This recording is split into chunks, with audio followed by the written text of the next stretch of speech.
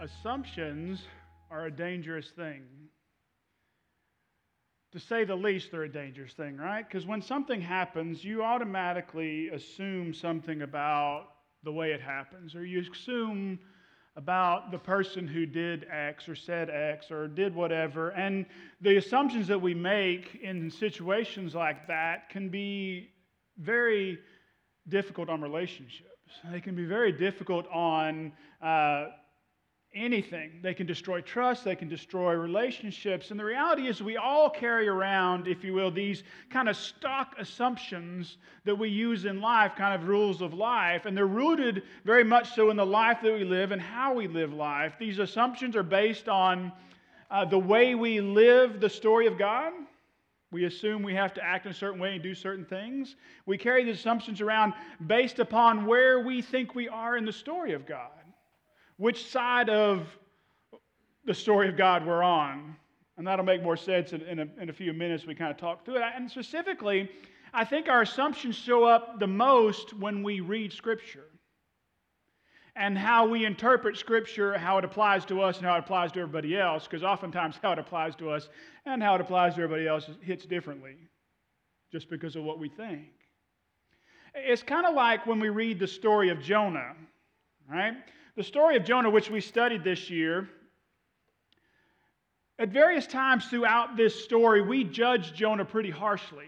Like we judge him really, really hard. We judge Jonah because he disagrees with God. We judge Jonah because he runs away from God. We judge Jonah because after he gets spit out of the whale or spit out of the fish, he begrudgingly goes to Nineveh. And we judge Jonah pretty hard at the end of the book because he goes and sits on a hill and waits for God to rain down fire and gets angry when God doesn't, when God is merciful and gracious. But how many of us have gotten mad at God? We don't even like to use those words, do we? How many of us have gotten disillusioned with God, disgruntled with God because something did not work out the way that we thought it should work out? Or the way we thought it ought to work out. Now, maybe we don't go out and sit under a tree and pout and wait for death or wish for death. But it's in those moments that we disagree with God. We disagree with the way the situation worked out. We disagree with the way we disagree with the path that God is on. We disagree with the story that God is telling that He's invited us to be a part of. But whenever we look at Jonah, we always like to think we're on God's side of the story, right? And Jonah, you ought not to act like that. We love the fact that God is a gracious God. Because God is obviously right. And at the same time, we all probably harbor a group of people, maybe a specific group or a group that we think about, that really don't deserve to be a part of the kingdom. Don't deserve forgiveness. Don't deserve life. It shows up also when we read the prodigal story, the story of the prodigal son. And not so much when we read the story because we really like that story, right? We like the fact that God's standing there waiting for us to come back. But the part that we don't like is the older brother, who when he hears the party, he's like, I have been here all the time. And not once have you thrown me a party. I have been here all the time. I have worked and worked and worked. And this guy runs off with your money. This guy runs off and has been slopping pigs. And he comes home and you want to throw him a party? And it's one of those situations where we look at it and we're like, oh yeah, dude, you shouldn't act like that. That is not how you should behave. And we tend to place ourselves firmly on the side of God and the Father who runs when His Son shows back up on the horizon. And yet some of us probably have those people that have in our lives who have come to faith and we look down our nose at them and we're like, I'm not sure you're legitimate. You see, disagreeing with God is not a new concept. Disagreeing with God is not a new idea, is it? We And these ones in these stories that we talked about are not the first and they're not the last to fall into this trap. But I think it's wise for us to be attuned to the reality of what we think and how that informs our assumptions and how we look at the text and how we look at people in and around our own context. And I think it's important for us to be on guard, right? So that we aren't caught off guard when we find ourselves firmly planted in opposition to God when we never really intended to be. In our text today from Matthew 16, we're going to see Peter get whiplash. He's going to be over here, and then all of a sudden he's going to be over here. And it's going to be interesting to walk and see and listen and process so that we don't fall into the trap that Peter fell into. Or at least maybe we don't fall into it again in the future. Isaac's going to read the first section for us from Matthew chapter 16. If you want to follow along, the text is going to be up here. Matthew 16, 13 down through verse 20. Peter declares that Jesus is the Messiah. Hold on. Start in verse 13. When Jesus came to the region of Caesarea Philippi, he asked his disciples, "Who do people say the Son of Man is?" They replied, "Some say John the Baptist, others say Elijah, and still others say Jeremiah or one of those prophets." "But what about you?" he asked. "Who do you say I am?"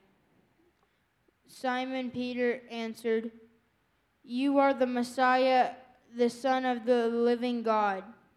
Jesus replied, "Blessed you are, Simon of Jonah, for this was not revealed to you by flesh and blood, but by my Father in heaven.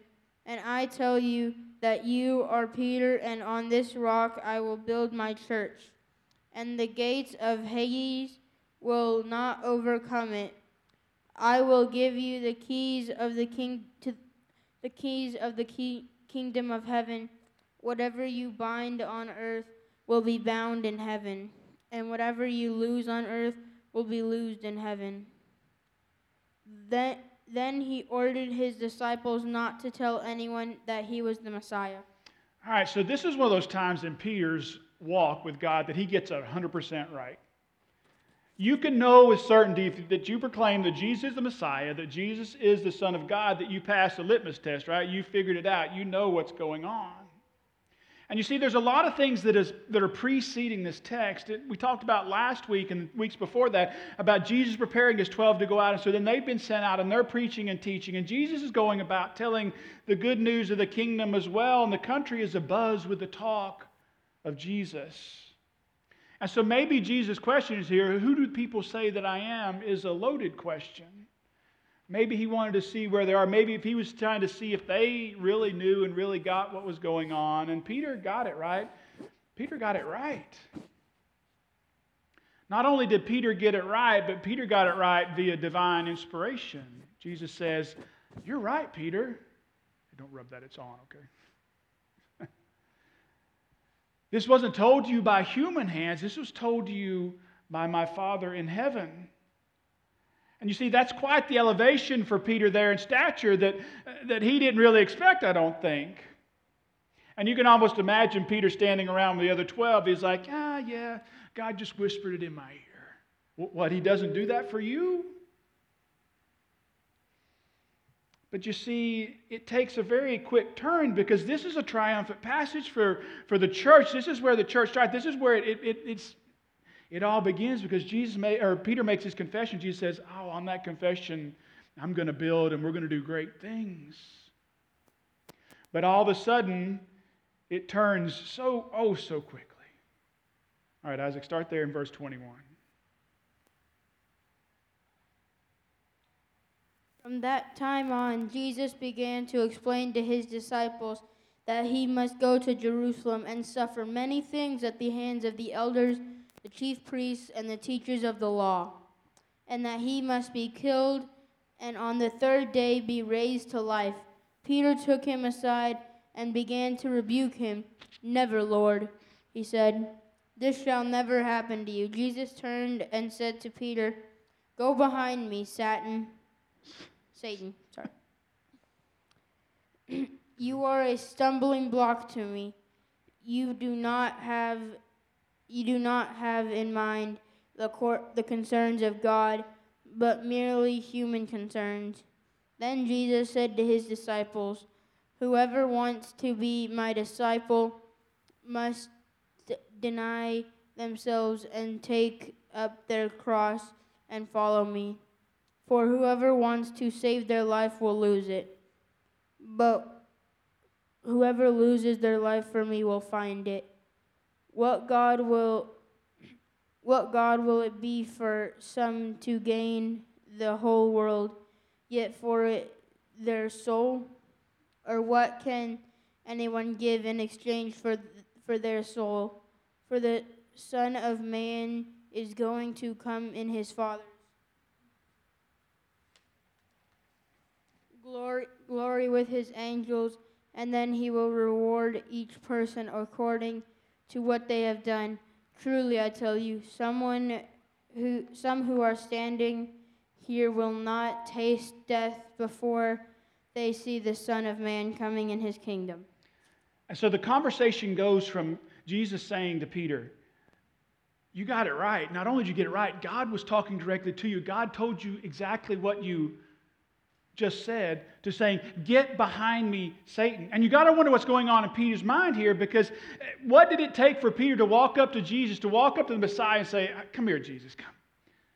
No, this can't happen. This is not the way the story goes. And it's another one of those stories where we find ourselves deeply rooted on one side, where we tend to judge Peter with a significant amount of harshness because, well, we know how the story goes, right? We know how it all works out.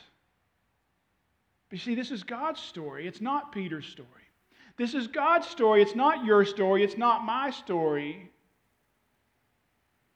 And oftentimes, we want to put ourselves on the side of Jesus talking to Peter, but when the reality is we often find ourselves sitting with Peter feeling ashamed, not opposed to him. And so what was Peter's motivation?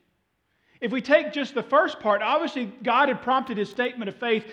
You are the Messiah, you are the Son of God. And that moment, maybe he was caught up in this feeling of being told by God what was going on, and this moment of triumph for the church. But then we look at the second part and we're like, okay, how did you go from God having your ear to Satan having your ear? How did you switch from being locked into what God was doing and how God was leading to all of a sudden being on the other side of the conversation? And I think it's a valuable consideration. It's a valuable thing to think about, because we're not any better, nor are we any worse than Peter. Because in one breath we can say all the right things and be doing all the right things, and then in the next moment we fall into a ditch because we have left the path. And so, as you go about this week, and as you ponder this text, I hope, walking forward this week, a couple of questions I want you just to consider. Who are you listening to? Who has your ear? Not only who are you listening to, but what are they telling you? Can you tell from the things they're telling you whose interest they have at heart? Are they telling you the truth? And here's an even tougher set of questions for us to struggle with.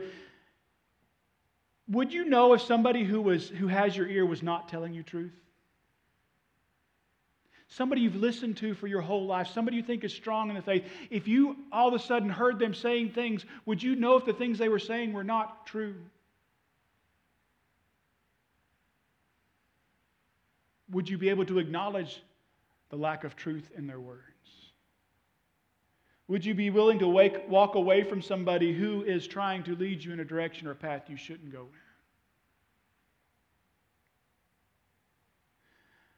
I think the reality is when we find ourselves opposed to God, the root of that lies in the fact that somebody we've allowed something in that shouldn't be in. Maybe that's the best way to put it. We've allowed something to inhabit our hearts, inhabit our brains that should not be in there. Something is skewing our vision. The lens we're using is faulty. And the task becomes, for us, the task becomes recognition and action, corrective action. Peter got a really hard dose of reality from Jesus here. Jesus knew his thoughts were wrong, and Jesus told him his thoughts were wrong. Not only that, he said, "Get out of my way." And so Peter had a choice. He could have held on to his belief that this is not the way the story goes, which would have ultimately led him to reject Jesus as the Messiah. Or he could embrace this new upside-down kingdom that Jesus is bringing to reality, and the reality that Jesus would have to die on a cross for this new kingdom. This isn't the last time that Peter's going to mess up, is it? Flip over a couple of pages. Peter's going to step in it again. Going to deny Jesus 3 times, right? Not once. Once is a, oh, twice is a, 3 times is a, you know what you're doing. You get over to the book of Acts, you're going to see Paul and Peter come at odds with each other because of the way Peter's treating people who aren't Jews, who are trying to come to Jesus. And he has a choice in those moments. And there's a beautiful scene at the end of the Gospels where Peter has left and gone back to fishing because he thinks it's all over. And Jesus comes, and what does he do? Come on, Peter. Not once, not twice, but 3 times he says, "Come on, go feed my sheep." Each time he gets off track, he has a choice. Do I keep going in the wrong direction? We talked about last week about pausing and stopping when we're heading in a bad direction and seeing where we are, make sure we don't keep going that way. Peter had a choice. He could either keep going in a bad direction or he could pause and correct his course. And you see, that's the key, not only for him, but that's the key for us. Correction when necessary. Now, I made a mistake this week. I know that might shock you. I am not perfect. I made a mistake in real estate this week. Pretty significant mistake in a contract that I was working. And it's going to cost my business financially.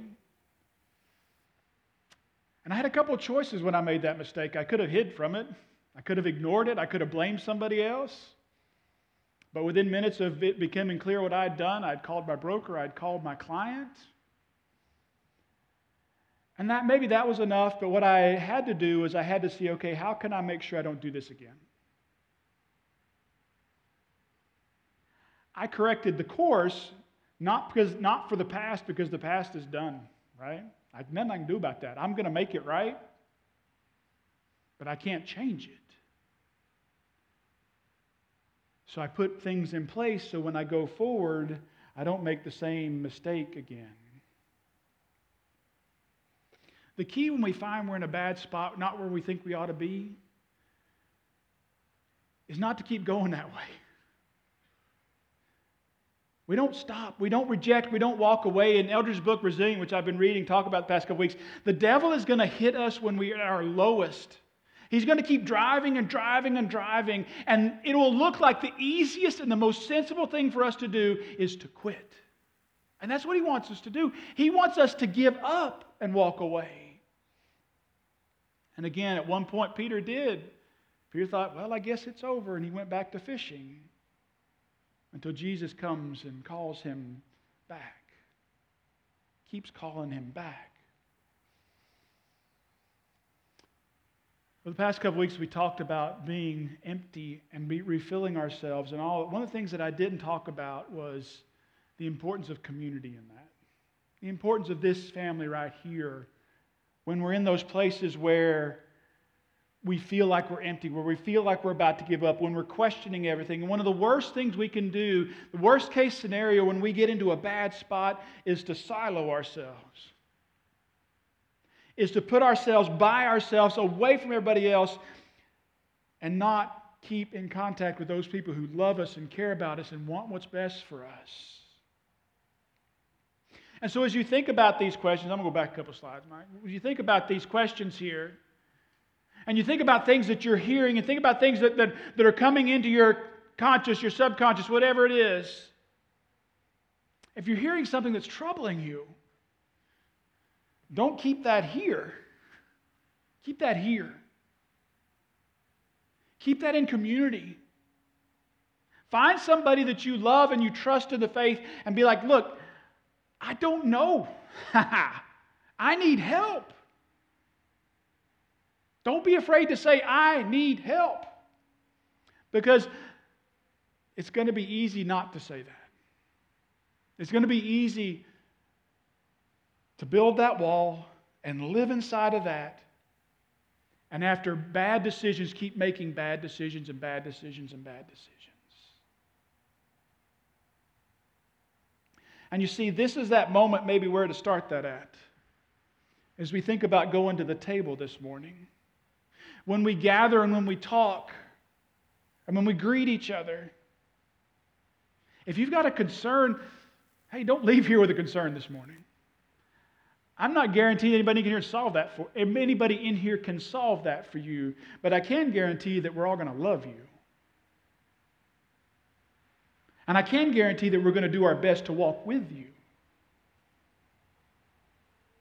And if you're someone that somebody wants to talk to, listen, love, pray with. What an amazing God that we serve. That every week we get this reminder that we live in community, and we live in community because of Jesus and His sacrifice. We called to be around a table, not just sitting in our spots taking our communion. We're called to be around the table where we can be reminded that we're not alone. That we're all going to make mistakes.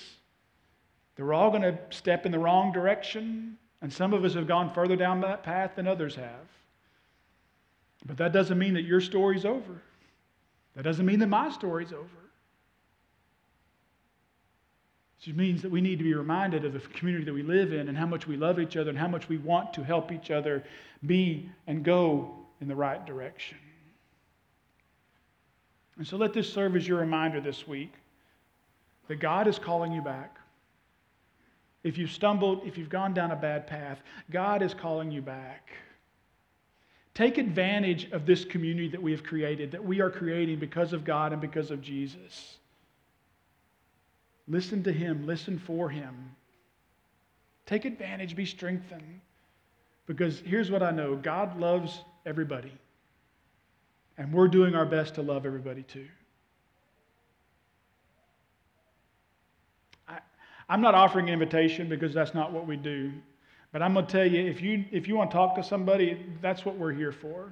I'll be down here sitting, taking communion, talking with people. And if you just want to talk, let's talk. Let's have a conversation that's meaningful. Let's get below the surface. Let's be the community God has called us to be. Will you pray with me?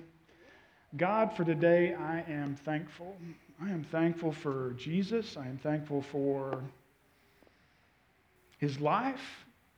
I am thankful that our story does not end when we make bad decisions. I'm thankful that we serve You, a God of second, third, fourth, fifth, sixth chances. That You love us and You're full of grace and You're full of mercy and You want relationship with us. May we as a community gather around the table today and love each other in real ways, support each other in real ways, help each other in real ways. May we be Your people in this place. Thank You for Jesus, and it's in His name. Amen. Hey, come, let's go to the table. Come to earth as it is in heaven. Let heaven come. Let's sing that out again. Our Father in heaven, hallowed be Your name. Your kingdom